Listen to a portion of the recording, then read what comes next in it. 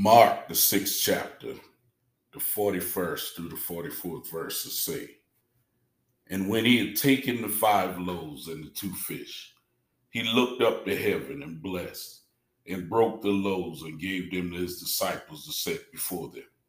And the 2 fish divided he among them all. And they did all eat and were filled. And they took up 12 baskets full of the fragments and of the fish. And they that did eat of the loaves were about 5,000 men. My dad grew up a small boy in a small house, down a small road in a small town, surrounded by a huge family with a whole lot of love to go around. Yet in my eyes, his second oldest son, he would spend his whole life searching. What is he searching for, one might ask? To answer that question, let's start with the present. My dad, Reb, as he allowed my older brother and I to call him, since he was our coach in baseball, to be like the other players, is 74 years old. He's been on his deathbed, literally, at least twice where the family was called in. Once where we were planning his funeral and they were changing the blood flow to ease him away. But God said, not today. Both times after strokes that changed his life physically, mentally, but never spiritually. As he barely can stand now, using his walker or assistance just to rise to his feet, you'd never know him as the man I know him to be. I see a titan, a giant, a chameleon, a lion, but most of all, to me, he's that loaf of bread that Jesus just kept plucking from. And every time he'd grab for more, there'd be another and another and another piece to grab until the multitude was fed. But who fed the bread? You see, as a kid, you value certain things in your father, especially as a boy. The things you value the most are the tangible things you can brag on, or even better, hear other people brag about for you, especially when you grow up in a big family littered with talented fathers. Some people didn't have to say a word, but showed off their father's money by what they wore or were able to buy, money they could bring to school. My cousins, who were in the original family, all had fathers that sang in the group of brothers that traveled up and down the East Coast, singing from church to church. For a little while, in my younger days, probably before I was 7 or 8, I didn't know what I had to brag on about my own. He worked a lot. And when he got home, he was leaving to go to work on someone's car or house or any odd thing anyone in the community needed, and he had 30 seconds to spare. To spare meaning to spend with his own family. They stole him away. That seemed to be the story of every single day. Then my dad gave me something to brag about. Well, even better, he gave me something to listen to other people brag about. Somehow, in these 7 years or so, I was either trapped under a rock or playing outside and missed the sermons. But I think our church finally started letting people other than the pastor preach on different Sundays. Whatever it was, this incredible, deep, booming voice said, early, early one Sunday morning, I found him. Oh, yeah. It was the inflection of his voice at that point in his sermon that made us kids playing in the back of the church all stop and pay attention. I still remember my friend of me, Melvin, tapping me and saying, that's your daddy. He went on to start feeling it and threw in what would later be his catchphrase, he, he, God. And the church erupted, and in my eyes, a star was born. Who was this man? I wanted to get to know him. I wanted his autograph after. I sat up in church, shoulders square, head up, looking around like that was my son up there, and I was the proud father. That Monday in school, I couldn't wait to hear what the talk about fathers would be like. Wouldn't you know it, Melvin brought up my father, and a few people chimed in about him preaching, and it felt great. I couldn't wait to get home and tell my dad. I ran home, waited up for him, told him about him preaching, And he just looked at me like I had just told him a boring story about ants carrying a dead worm back to their nest. I'll never forget, because it was the thing I thought I could be the most proud of. And it was for him just one of the things God leads him to do. I definitely didn't understand. From that moment on, if he wasn't going to be one proud of what he was doing, I was going to carry the mantle for him. I'd let people know when I knew he was preaching Sunday or if he was the MC on the program, because everyone knew when he got that mic in his hand, he was going to act up. He would sing a song, and what sounded, at least to my ears, like a beautiful tenor would ring through the church. Or he would pray, and it would be almost as exciting as when he'd preach. He was so masterful with the mic in his hand that to a young kid like me was what I was most proud of. But he would get home, and before he could get out of his church clothes, the phone would ring, or someone would show up at the door, and he would be gone. Just as he was the jack of all trades in the church, the things that made me smile high five in the back of my neck, he was also the jack of all trades in the world. He could fix anything. And most of the time, his heart wouldn't allow him to take money for doing it, or he would take very little as not to hurt the other person's pocket. That part of him to the kid seemed weak, seemed like a lot going out without a whole lot coming in. Where was the glory in that? Who brags on him for that? No one says Reb or TJ came over and fixed this or that.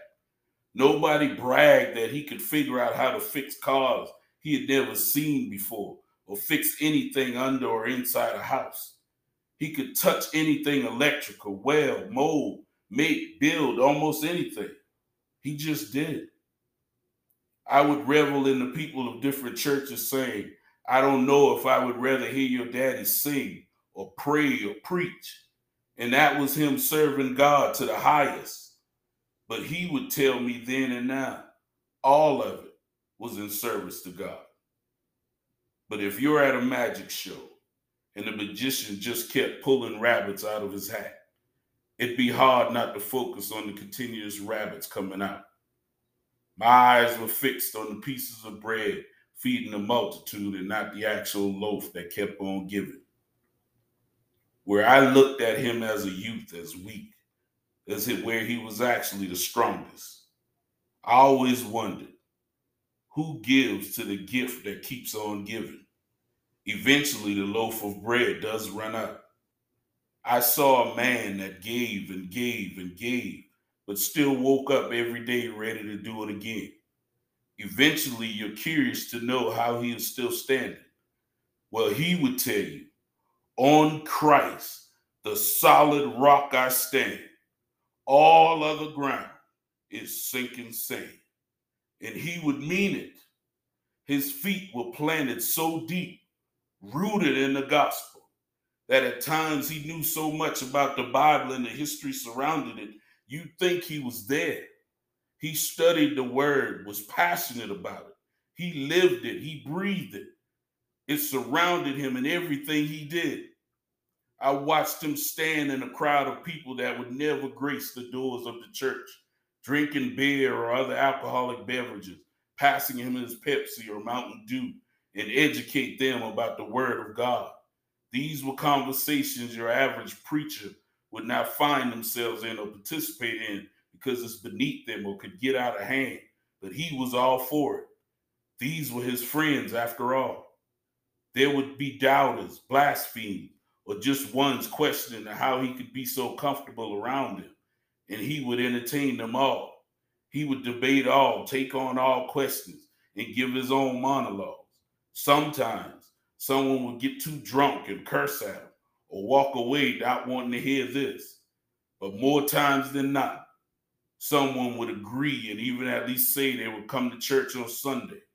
I watched him turn some of those same people into his number one fans that would call the house to know if Reb was preaching this Sunday, or if he was preaching at a church near them so they could be there.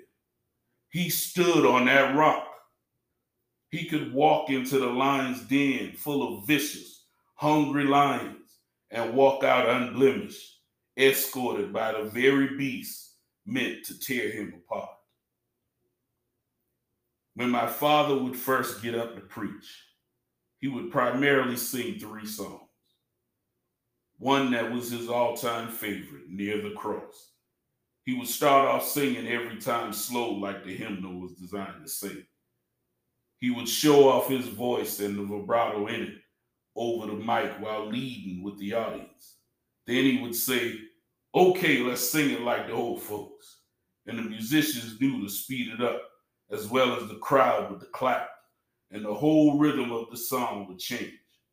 Now he would show that not only could he carry a song, but he could also lead. Everyone in the church would be enjoying the moment in the song, but not me. I was focused on his every note like my name was Simon Cowell, and this was the American Idol. Or better yet, I was the parent watching him audition on American Idol, hoping he just didn't mess up his notes. And after he would nail it, and the crowd would all seem pleased, I could sit back in my seat like, yes, we did it.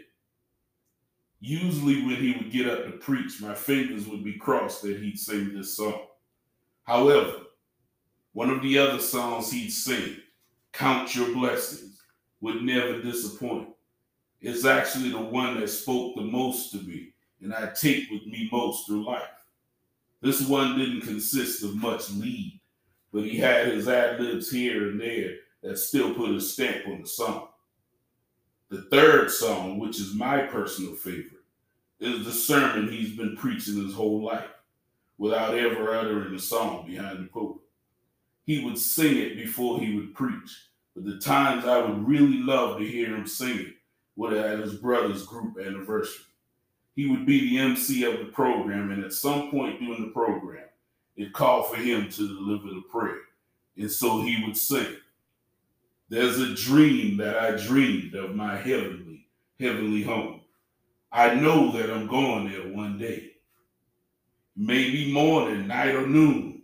I'm not sure just how soon. That's why I'm sending on up my timbers every day. There lies the sermon.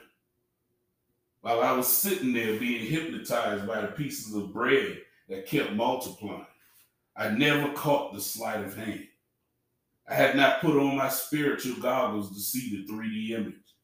Every piece of thread that was going out was a spiritual timber being sent up to build his heavenly home. You see, that day when God called him to preach and bind him up so bad that the people in the Navy thought he was crazy, God was preparing to move him out of that one-bedroom apartment where the lights sometimes work, or the water is sometimes too cold, or there was just no room for him to grow. He showed him a beautiful picture of the house he could have and leave this place behind. He said, TJ, I will show you how to build this house if you will just stop fighting and let me bless you. See, sometimes we don't wrestle the angels to receive a blessing. Sometimes we wrestle the angels to run away from our blessing. The hardest thing to do sometimes is to just relax. Relax and let someone else take control. I know it to be true. No doctor or nurse can get a good read on me because telling me to relax is like telling me to resist harder. So yes, it's hard to give someone complete control of you, of your life. But if we could just relax, stop fighting, stop wrestling, let God bless us. God told him, if you let me bless you and follow me, I'll give the builders this design. And when he let go, that's when God began to move all over him and talk to him and teach him who he needed him to be.